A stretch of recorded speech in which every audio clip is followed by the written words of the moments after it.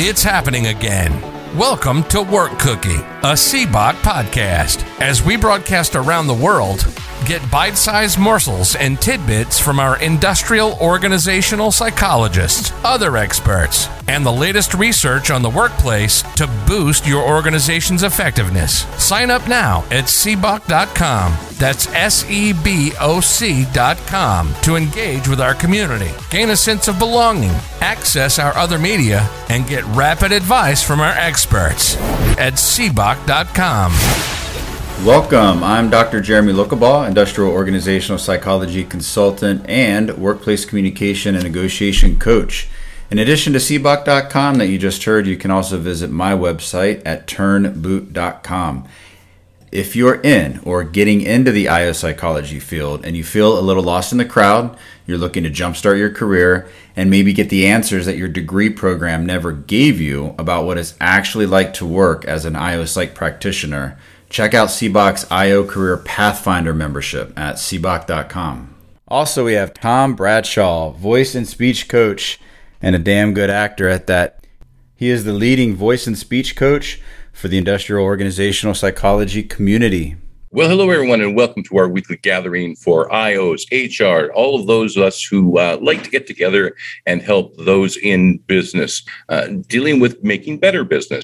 Jeremy, we're today going to be talking about, and I love this one because I've gone through a lot of training that never really turned into behavioral change. So we're going to talk about how to turn training into behavioral change in the workplace. I think I'm like a lot of people who've gone through lots of training, usually initiated by HR. And it's great while we're doing the training, but there's no follow-up. There's no one making sure that these changes are actually being embraced by staff. And usually it's, 6 months later, there is no change. These things have not been implemented.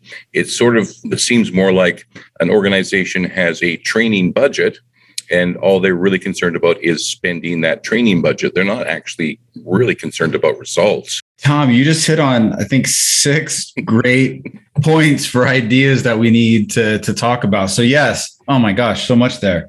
It's something about 80% of training dollars and resources are wasted, just completely thrown down the drain. Yep. So they have a training budget.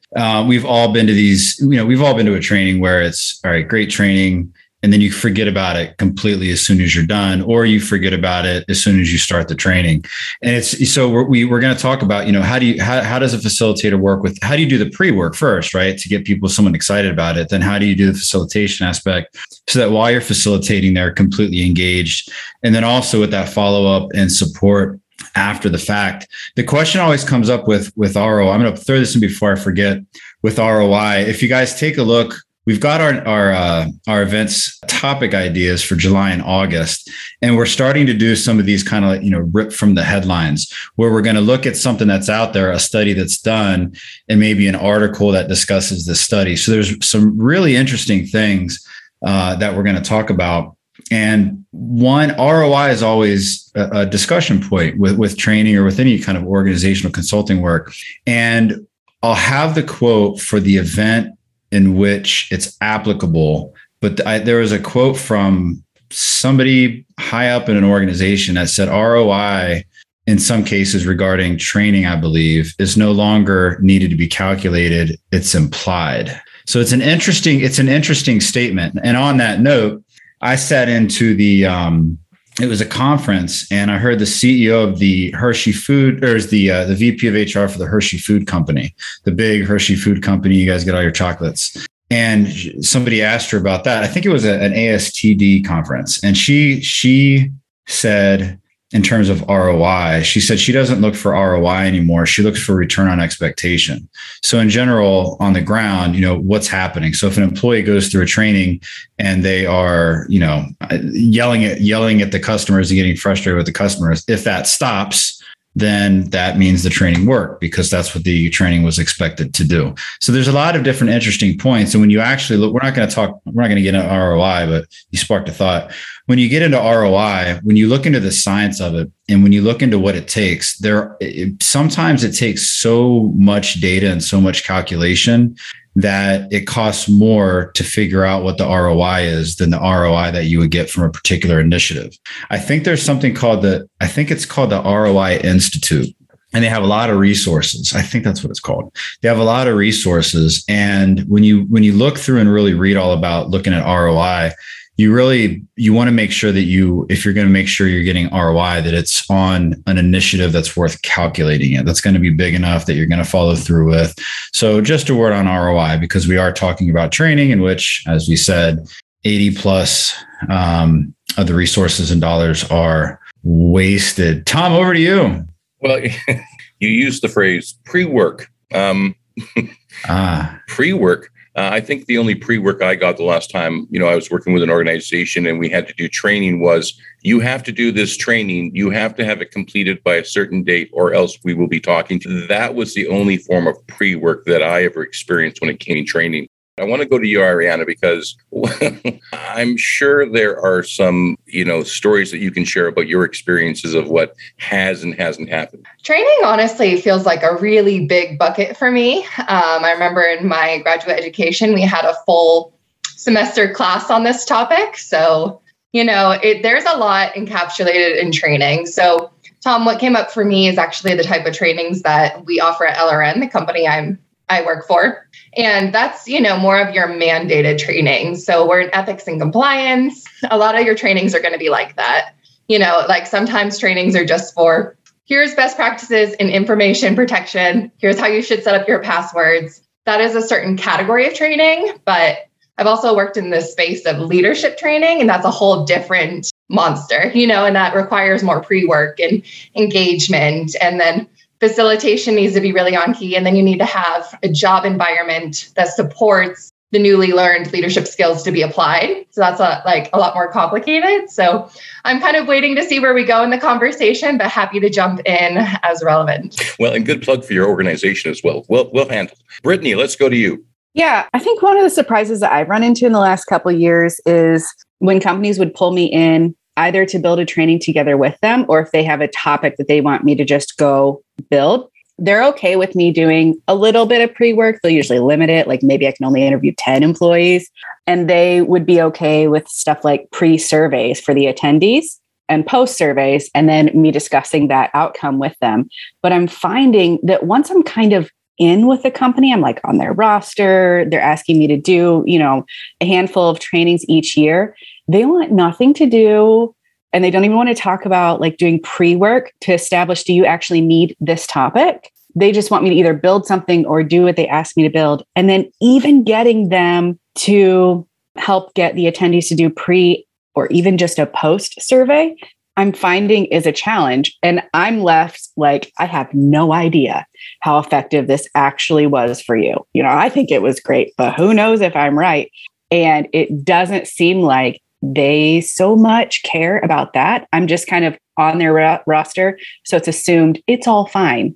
It makes me feel unsteady. I don't love that. If other people have run into that, I would love to know how you combat that. I've done like in training, survey links, stuff like that. Still not super effective or great, but would love feedback from others. And so basically, Brittany, organizations are just looking to check the box that they've done training. Yep. Are you seeing with that kind of environment, are you actually seeing change happen in those workplaces? That's hard. I would say most of my organizations are big enough that when I come each time, it's a bit of a different group. So I'm not always able to track how people are doing. And not all of these am I doing ongoing strategic work as well. So sometimes my touch points are only the trainings. So I'm just on campus, 6 times a year, but I'm not really engaging past the trainings. Well, and maybe that's a general question for everybody today is, in the training that you're doing, are you actually seeing change? And are the organizations getting in the way of that? Brendan, let's go to you next. Then Dr. Martha, we're going to come to you. So as soon as Brittany started talking, I have been dealing with a lot of the same issues that she has. So I could definitely relate to this. When you're already working with them on a strategic basis, it's pretty easy after the training to follow up with, the 5 or 6 managers that you already have a rapport with and to go, hey, how was that training? Was it impactful? How is this going to help the team? what do you think we could do better next time? So those are the easy ones as far as feedback, is going after that qualitative stats, basically, by just having those conversations. It's not very robust, but it's something. One of the other issues I run into this with a lot of the trainings with organizations when you're already on site and have the rapport with them is they want to go through the training, make sure it's going to fit with their curriculum as far as what they're trying to do.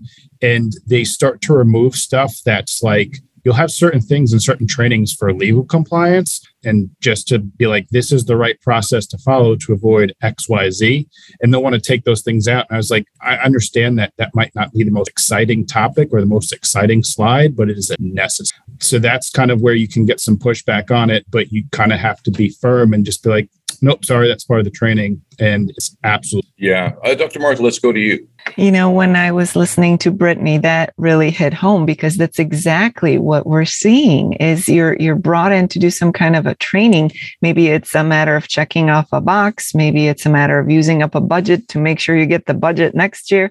But where do we go from there? If there is no commitment from the organization where they promote it ahead of time, they're really engaged with it, they're following through after the training is completed, then the individual employee is left to either take what they've learned and apply it or not. And some people will do that because if the training was relevant and valuable to them and they see it as something that's helpful, they will. But for those trainings that are mandatory and it takes a miracle to stay awake during those trainings, who's doing what with those? Pretty much nothing. So it's such a difficult thing to say, well, this training will have this amazing impact on people. If you have a good training and a good trainer and it's engaging, then you're starting with a good chance. But then what happens after the training? The organization really has to come into play when it comes to how effective will that training be long term? Will it even be implemented in the daily activities for these employees that attended? And I have to be honest, most of the training that I've done, in my professional life, there's been very little benefit and absolutely no follow-up. It's just, that checking the box again. Jeremy, let me bring this back to you now, because do we need to sit down with the people making the decisions to bring training in and go, unless you're actually interested in this training and you're willing to go all of the way, you may just be wasting your money. And do they care? Something that can be helpful And those questions are, it's kind of like self-check questions. I found people have come to me and said, I want to do this for this particular, retreat for our execs or this particular training for our supervisors. And they have a hard time saying, what do we want to accomplish? What do we want to see after? And really just, they're saying, all right, we don't know what to do and we don't even know where to start. And they feel bad about it too, because they know that part isn't the consultant's job. There's got to be some kind of groundwork. So simply asking questions, and even if you're inside a company, asking questions like, you start off simple. At the end of these trainings, what do you want the people who are taking the training, what do you want them to feel and be thinking on the way home? So it starts to go, and then you start to get some things. I want them to feel supported. I want them to feel that they understand X, Y, Z. I want them to understand the pros and the cons. So right there, you're building a foundation. I've talked to so many of you, and I say this all the time. Whenever somebody comes to you with a problem, it's no longer your problem. It's your job, 90% of the time, to ask the right questions to get someone else to solve the problem that has been presented to you. Now it's just logistics. So by asking those types of questions, you start to get an outline and a baseline of what they're looking for. You also want to get an idea, okay, how do you want them to feel on their, when they're logging in for the training, or when they're driving into the office for the training, or when they're thinking about it the next day, because that's going to help you decide, okay, who do I want doing the training? What are they thinking now? What do we need to change? Because obviously, I doubt anyone's going to say out loud, I don't care. I don't even care if they want to take the training. Well, maybe they will. I don't even care if they want to take the training or not. They have to take the training. This is important. At that point, then you use your own skills, charm, wit, charisma, and start asking some other questions. What happens if this fails? What happens if, because we're not attending to these questions, they take the training and, yes, it's for compliance, but at the same time, what happens if there is some kind of a legal something that happens and you're called into question about, well, tell me about the training.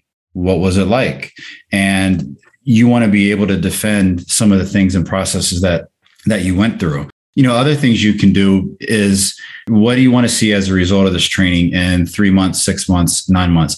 These seem like no-brainer questions, but once somebody's pulled in to help an organization, or if you're in the organization, some people just start right away to processes. All right, so we got to look at the SOP for this. We got to make sure we get the room. We got to make sure this. People get stuck in tunnel vision really quick. But again, that's our job, is to get people to think below the surface level of putting out fires every day. So how do you take that person and you take them from where are we going? How do we get there? And then, yes, you still ask that question. How do we know if we're successful? What happens if we're not successful? You want to get some kind of measurement also, whether that's, promotions per year because of the training. And there is a way to track that, and whether it's a simple survey. And this applies, and we all have our own schemas in our brain right now. Some people are thinking, password training for technology, so the IT doesn't get mad at you because you clicked on a spam email and phishing. Or some people are thinking, coaching and leadership training, some people, whatever it may be. So we all have these schemas in our mind. Yes, it's harder for those mandatory trainings, but there's a way. Lest I go on too long, Tom, I'm just going to throw it back to you right now. Well, I'm going to get specific on you. So diversity and inclusion is a growing topic and a great one. But let's say I'm, a leader of an organization. I bring someone to do diversity and inclusion training because I want a more harmonious workforce, especially maybe in some of my, teams that might be working remotely. And I've had all my employees do it. They've gone through the training. It's now 3 or 6 months later, and there are people who have not implemented the training. Maybe over the organization, most people have accepted the notions and are using them. But I still have people who either, when the whole topic of diversity and inclusion comes up, they have a negative feeling about it, or they've just gone through the training. Basically, it was a nice nap. And so there's no implementation. How do we go back and get, that percentage to actually buy in? Let's not go back to you, Jeremy. Let's go to Ariana. Yeah, I think that this example in particular brings out the complexities of training and its interface with other organizational systems. So DEI is a topic where there's a lot of different ways to start. You might start with implicit bias and microaggression, and your education might be on that. Or it might also include elements of inclusion and what it means to make someone feel a sense of belonging. But when they go back on the job, it's important that there are structures in place that allow them to call people out. If they see a microaggression, to actually call it out, even if it's a leader. If there are leaders that are perpetrating abusive supervision, to be able to have reporting channels, to go to like a hotline to report it and have actions be taken on that. So I think that is one of the biggest challenges with trainings, especially when we bring in outside facilitators without enabling them to do the pre-work, to give assignments ahead of time, to survey people, to get that data on the back end, because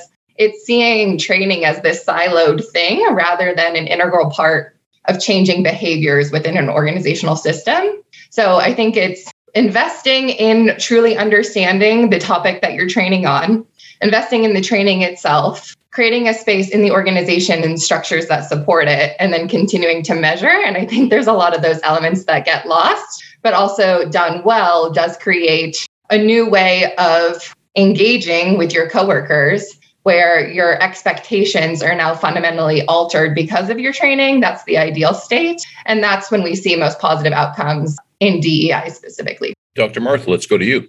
I think sometimes we are ideal in our approach to how to fix something, and we'll have this answer, we'll have this training. Everybody will skip into the sunset holding hands and it'll be great.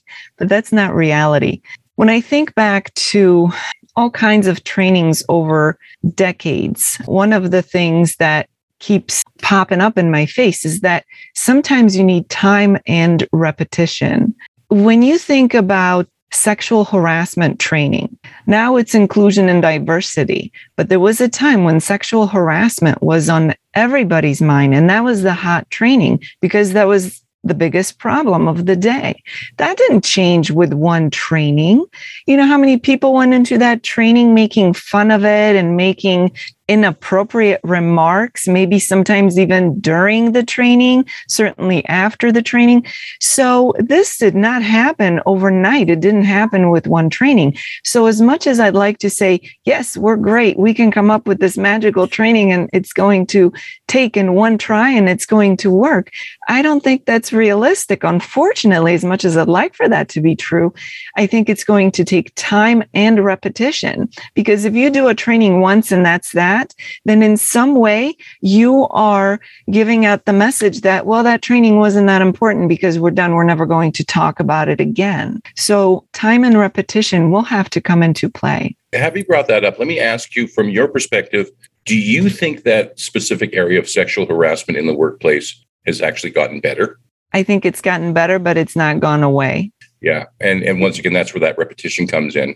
Right. And because I think the repetition of this training has given a voice to those who were otherwise victimized, where they feel more comfortable speaking up, where maybe a couple of decades ago, you would just have to go home and either grin and bear it or cry your sorrows away into your pillow and accept it for what it was. So I think it's changing. It's not gone away, but I also think it has given a voice to the would-be victims to speak up. Is it standard practice for IOs that when they're pitching programming for an organization to include things like a 3-month check-in, a 6-month check-in, just to make sure that that training has been implemented? I think it depends. I think it depends on the consultant, but it also plays into what the organization is willing to do. If they're not going to let you back in for that, then your hands are tied. If they are agreeable, then it's up to you to follow through with it, because they may say yes today, but they may not answer your phone call in a month or 2 or 3. It's up to you to keep following up with it so that there is some kind of end result or closure or statistic on how well that has gone over, how effective it has been. Well, Brenda, let me bring this back to you then, because I think with your experience, you often get into those situations where, we're not quite there yet. We need the follow-up. Or are you offering follow-up when you first sit down with your clients? It's not necessarily that I'm willing to do it. It's that it's very much the check the box, though. It's just a training that comes to mind is, for this one client, I was doing a yearly performance management training, and the topic that kept coming up was what's a 5, what's a 4, what's a 3, what's a 2. And very much, no matter how many times you have that training, someone either gives people 5s that are everyone's general consensus is that person did not deserve a 5 in their customer service category because they had issues with customers. The training is still, especially that training to be specific, is very subjective, but there's always the offer of, look, if we need to go over this again on an individual basis, that's a possibility. I also recommend that to anybody who's doing that if they're not on a contract basis, because then there's the opportunity to bill for extra. Jeremy, as I'm listening to everyone, it does seem we need a change in the mindset of leadership, that any type of training shouldn't be just a one-off, that this is a process that's going to take some time. But the whole way that people are working is probably changing. I mean, it's hard to see the forest when you're in the middle of it. But, we could have a whole work environment that is changing now with things like remote or hybrid workforces, the way that the internet is, being implemented now, and all the tools that are available. So do we need to sit leadership down and go, look, work, what we call work is changing. Some of the skills are changing. The way that we do it is changing. And that you as a leader need to be a change, agent. You need to be the one driving this change. Is that where we need to go? Everything falls down to a WIFM, to a what's in it for me.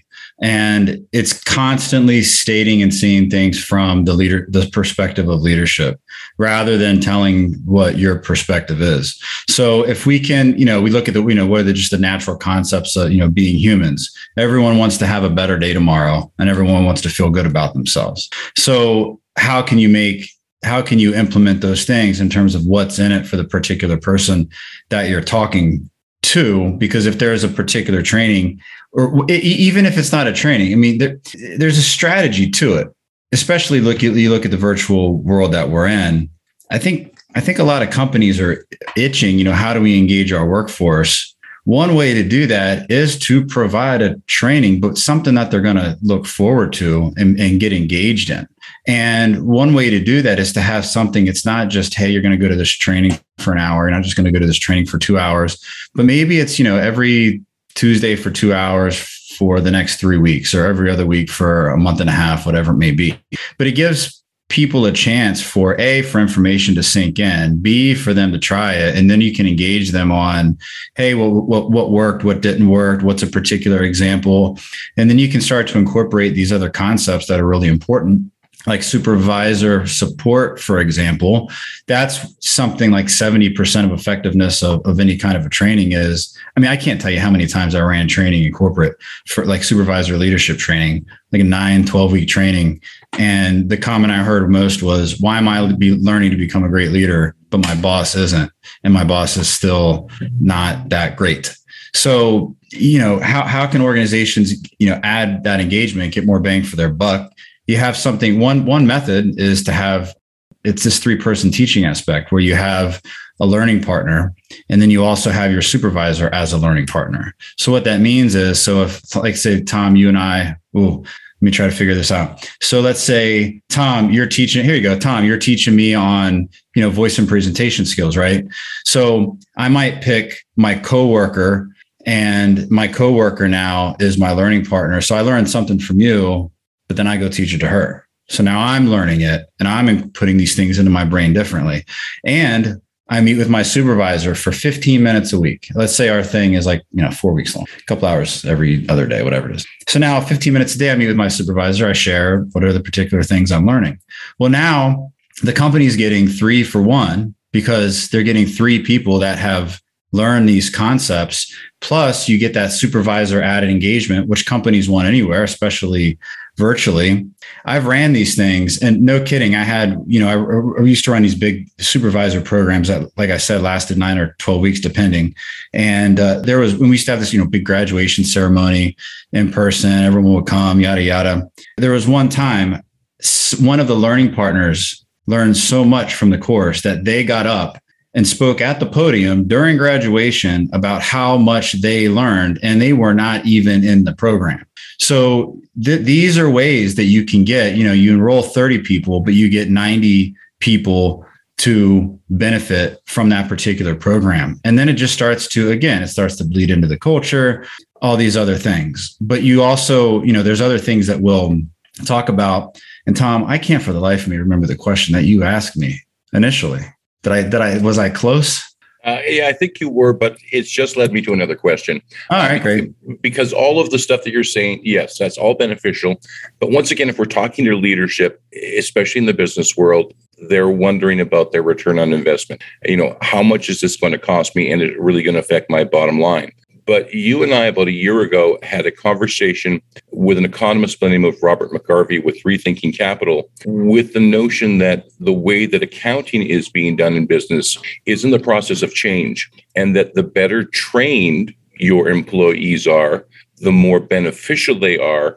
And you can actually start to look at them now as an asset in your organization and include that on your balance sheet. So do we have to start talking to leaders going, the better trained your employees more, the more valuable they are, and you can actually now show that on your balance sheet? Is that the language we need to use? That's absolutely part of it. Some consultant at some point in time said, my clients never have the time or money to do it right the first time, but they always have the time and money to do it again, because they didn't do it right the first time.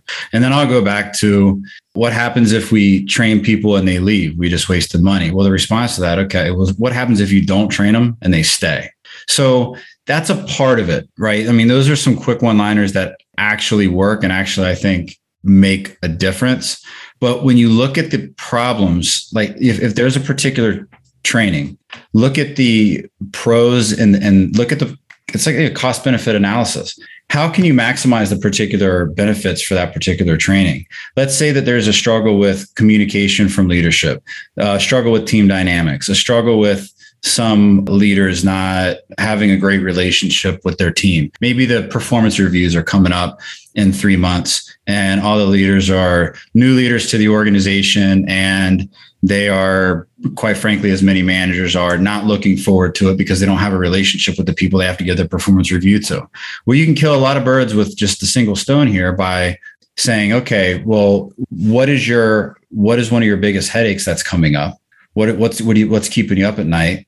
And here's a particular training.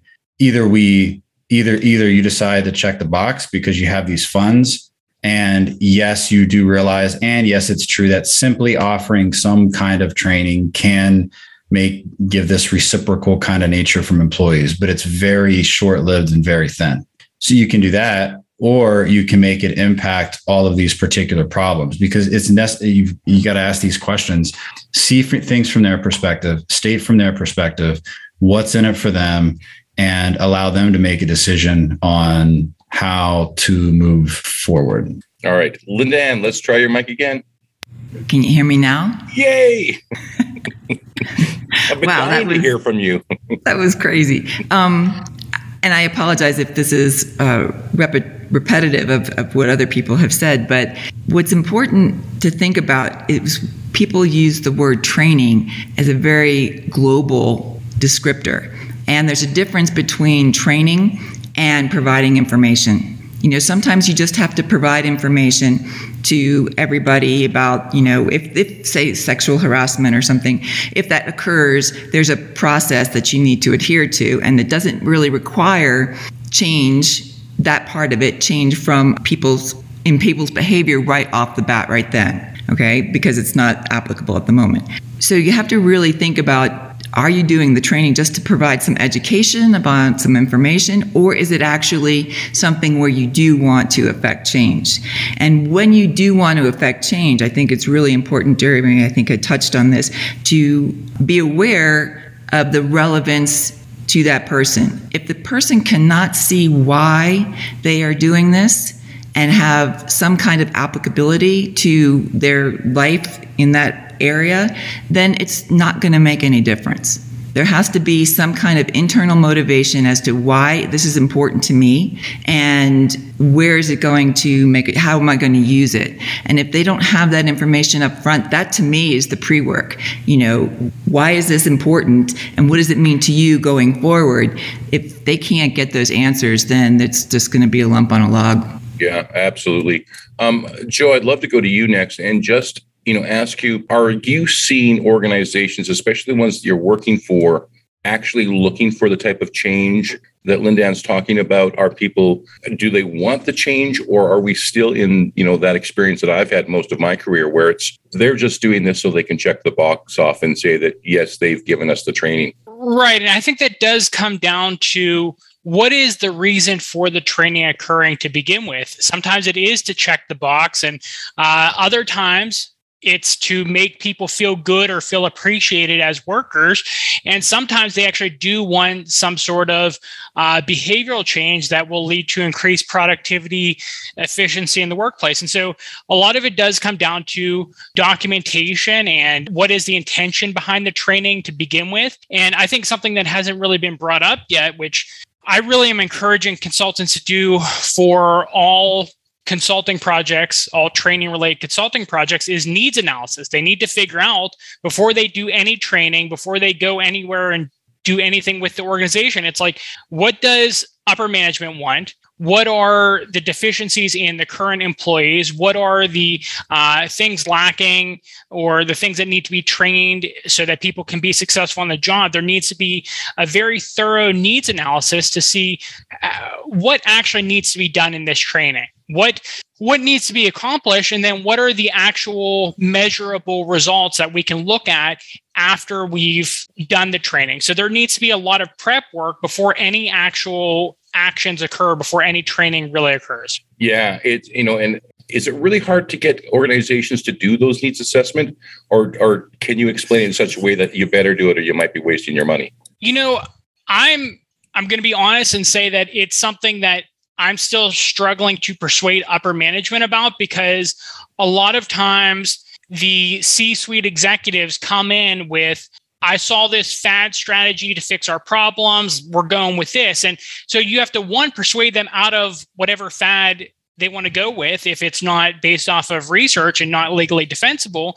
But then you second have to convince them that spending the money to have consultants assess the situation as a neutral observer is something that is worthwhile for their time and money. And that's a hard sell to do. But if they really do care about the training, if they really do care about fixing the deficiencies in their current employees, then they're definitely going to want to do the needs analysis before they implement any sort of training. But it's a really difficult sell. And I think just scaling this back, zooming out a little bit, that's really a lot of IO psychology. Is we have to be very persuasive about what we can bring to the table as a field, and organizations and upper management, they're going to maybe come in with some biases, some hesitancies to what we want to do. And they may have never even heard of a needs analysis before. And so it's a tough sell. It really is. But I think it's extremely necessary if we want to have actual effective trainings being conducted. Yeah, I agree 100%. You're listening to Work Cookie, a CBOC podcast. We'll be right back after this break.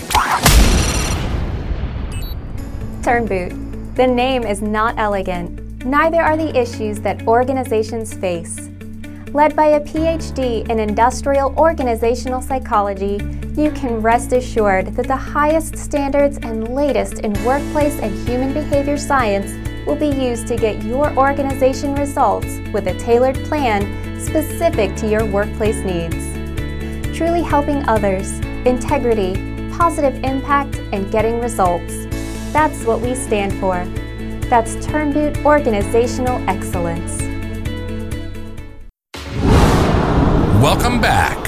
You're listening to Work Cookie, a CBOC podcast. Lee, let's go to you.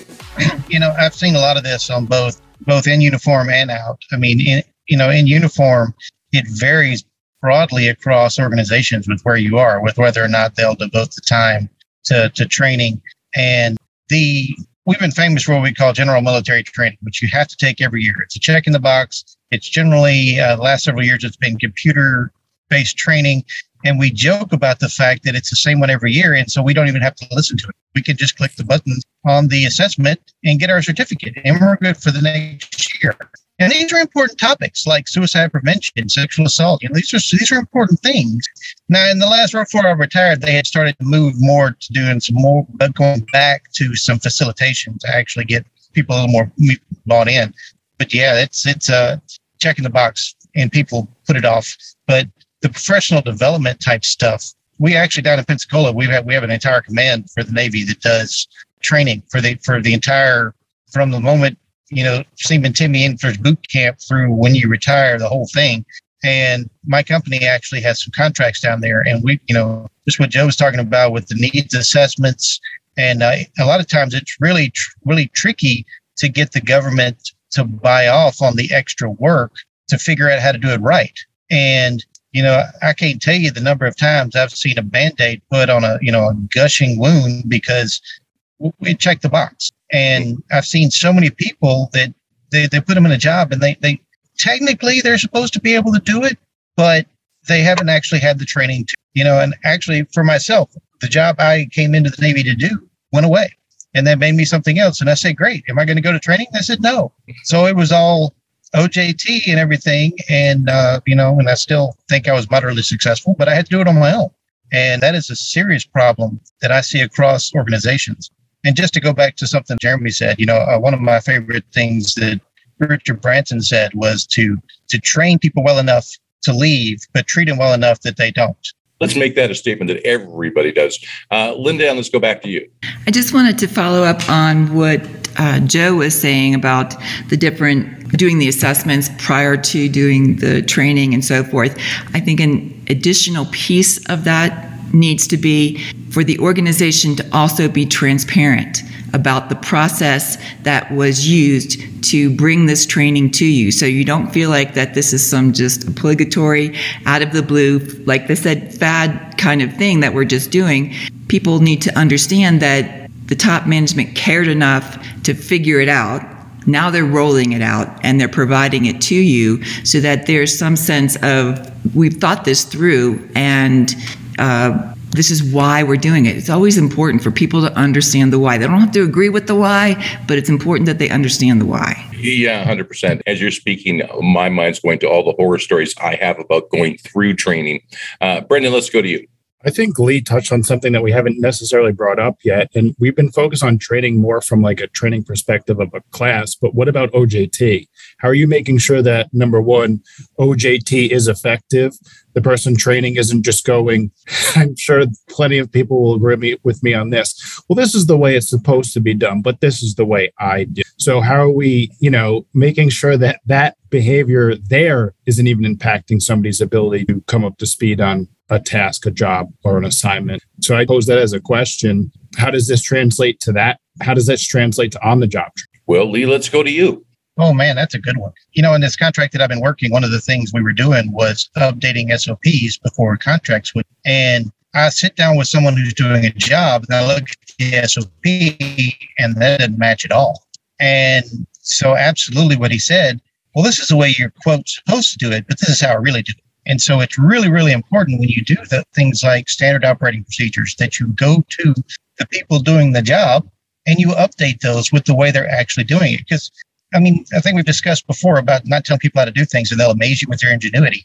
And so a lot of times the way it's written out on paper is not the best way to do it. And so I get a new person who comes in, I hand them this piece of paper, and then I wonder why they're not successful. Because the person who was doing the job took all the knowledge out the door with them because we didn't get the paperwork updated before they left. And man, and so much of OJT is really not even written down, though it should be. It's word of mouth. You sit with the guy who's been there forever. And I don't know how many of you guys have experienced this, probably all of you. That person who works in the black box, they hold everything close to the chest. They don't want their, it's just mind knowledge and you can't have it. And it's so hard because what happens if they get hit by a bus or they retire or they go out for illness? They don't think about that. They just think about, well, I can't get fired if nobody can do my job. But the flip side of that is you can't be promoted either. So I always try to teach young people that, don't do that. Train your replacement so you can be promoted, and don't be this person who's been on the job for 30 years, but nobody knows what they do. Yeah, exactly. And job security. And that's exactly what they think. But then all of a sudden they go and nobody knows where the bodies are buried. And so you can't keep the job going and you got to reinvent the wheel, which sometimes is better. Sometimes you can get somebody in there and they realize we've been doing stupid things for 20 years. I can't count the number of times I've come in behind somebody and went, why are we doing this? Well, this guy said it's why we do it. Yeah. So extremely important. I think every job I've been on, there has been a major, major part of OG, especially in the military, because even though you have a specialty, every job is different. And a piece of paper is only going to do so much. And you can't ask a piece of paper a question. Right. So, Ariana, let me come to you because you've been listening for a while now. and I have this experience of going through training that, not only did I not ask for it, but it was in a big way the wrong training. So, really briefly, I was working in a post-secondary institution.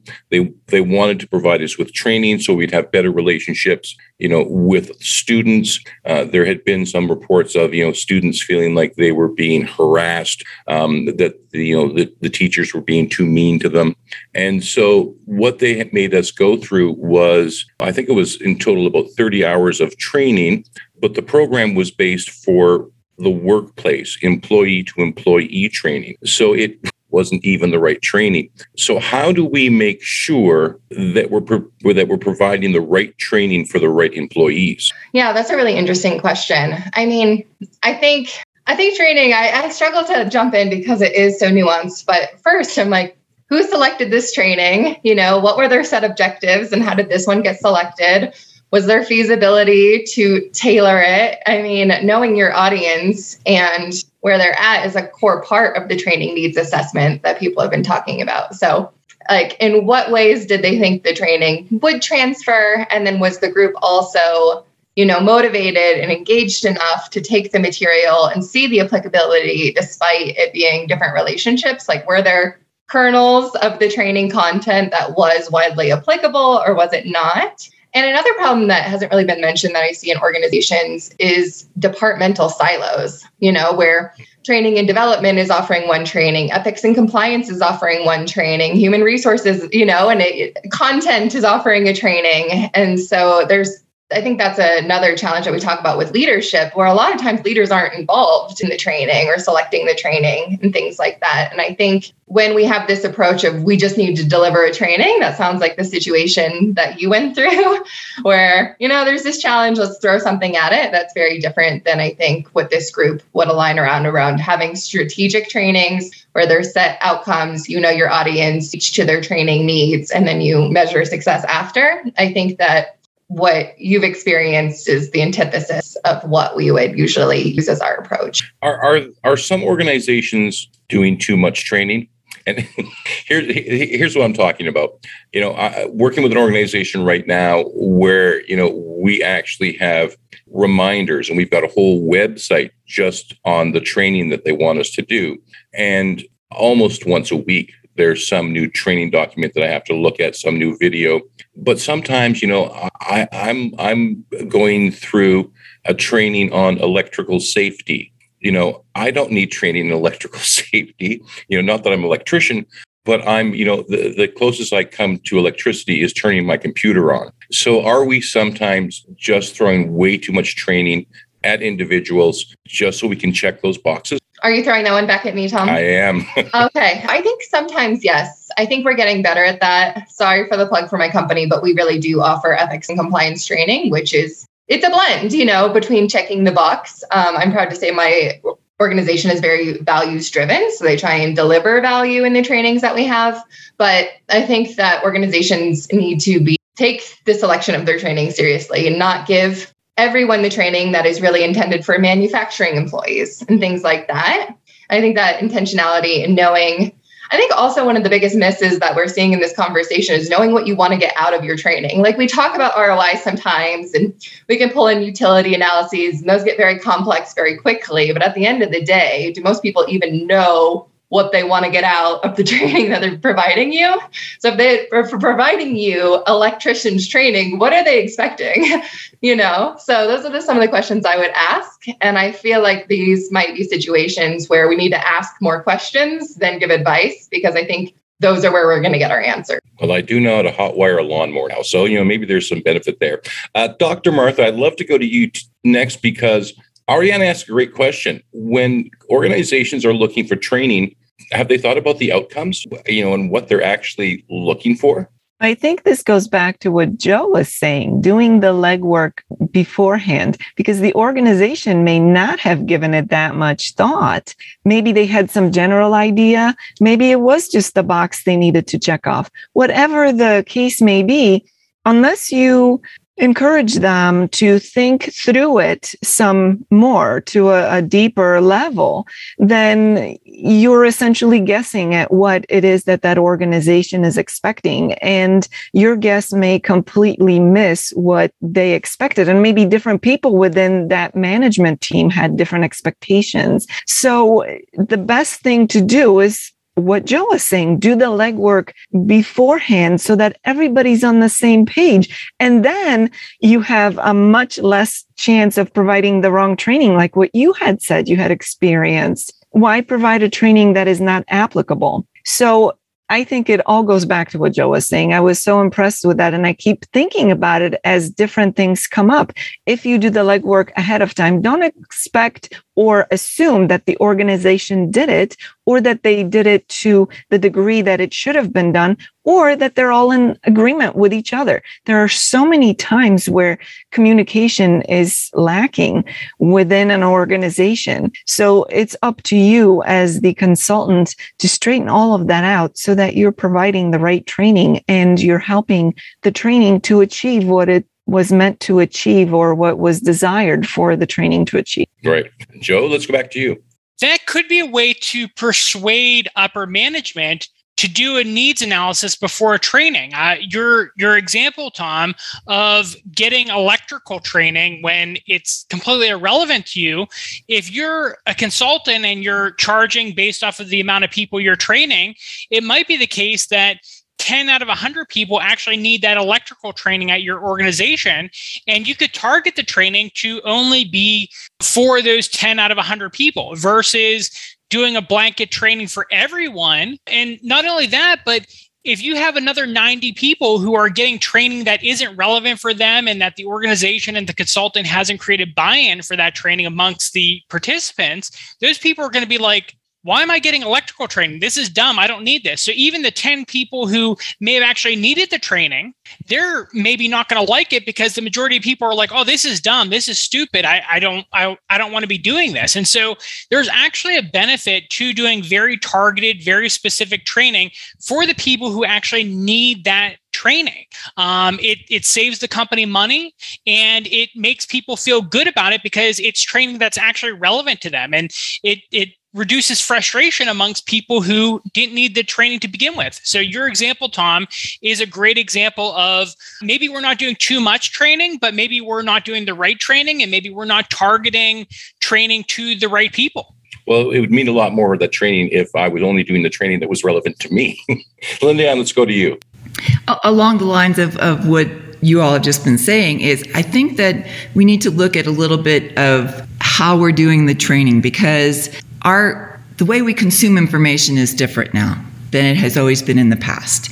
And I think that we maybe need to look at some micro trainings as opposed to that 2-day, 3-day, week-long training. No matter what kind of educational program I have gone to, whether it's a seminar or a conference or whatever, I always look for what's the one takeaway I'm going to use.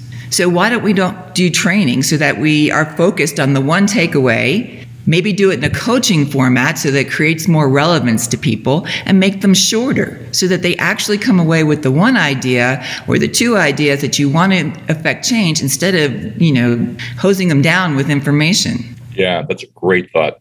Lee, let's go to you. Oh, man. I tell you, Tom, the training that doesn't apply, I mean, you have just described Navy training. I can't even tell you the trainings that I have that have absolutely nothing whatsoever to do with anything I've ever done. But anyway, back to Martha's point, a lot of times when you go into our training, the very first thing you say is what they call enabling objective. What are we trying to learn? The problem is that at the end, we don't assess, did you learn it? So figuring out what you want is great. Needs assessment, all that stuff is fantastic, but then you got to follow that up with the tail end. You should learn it. Because if you didn't, well, I just paid you interest in me drunk and thinking about what to do for supper tonight. And you didn't get anything out of it. So to wrap this around back to a really hot topic right now is diversity. Like Linda Ann also mentioned about not everybody learns the same, but also different cultures. We have international companies out there. All of your employees, they don't need the same information, nor do they learn the same. And so you're going to have to consider that as well. And also who's presenting the training, because if it's one of us, we've come in, we've done a needs assessment, we've designed a training, we presented the training, you would assume that we're familiar with the information. But a lot of times what these companies do is they have somebody who may just be Joe in accounting make up a training. And then you end up with you get a peer facilitator who may or may not know the information. And when you ask questions, they give you a dumb look because checking the box, we got that training out of the way, but we didn't have someone who was actually knowledgeable on the subject providing that training. Or even worse, sometimes they're knowledgeable, but they're really bad presenters. I for years when I was working in post-secondary, once or twice a year, I would do a presentation, a training session for other instructors who the main feedback they got from their students was, your lecture is boring. Jeremy, I think we better bring it back to you because our hour is almost up, and I'm sure there's some CBOC news to share. There is a quick note on those trainings that are mandatory that people say this isn't for me. You never know when an organization had, like with the electrical thing, maybe they had an accident at work. Maybe someone got injured or died, and therefore, maybe legal suggested that everyone take it. Maybe that somebody suggested. So there might be a background to that. And you can always, if you're inquisitive, you can just say, seems like something happened in the past that prompted us to need this training. And then if they want to share, they can share. So right after this, we have CBOT Game Time. Science says if I hold up a picture of the box, you guys are more likely to come and hang out. Here's a picture of the box. It's called Mind Trap. If you don't have a ticket yet, free ticket. We're going to play for a half hour in about a minute. Just go to cboc.com events and get a ticket quick and join us. Also, there is a resource download if you go to the site. And there's resources. There's a guide I wrote back in 2019 with Tom and everyone. I tell you, timeless. The concepts are timeless. It's called 10 Training Tactics Proven to Turn Learning into Behavior Change. I'll just give you a quick rundown of the contents. How to skip awkward introductions, making index cards your best friends, how to run discussions, how to keep PowerPoints to a minimum and why, constantly checking the energy in the room, tell stories, get other people to solve your problems and make them feel great, and recall rather than rewind and review, and supervisor support is a must. It's a quick 8-pager, so you might want to check that out. Also, we have happy hour. We're going to do a round 2 with expanding functions of HR, the relationship between HR and IO, and about the expanding functions of each of those. That's in late July. That's one of our $10 events. Of course, CBOC members get in free.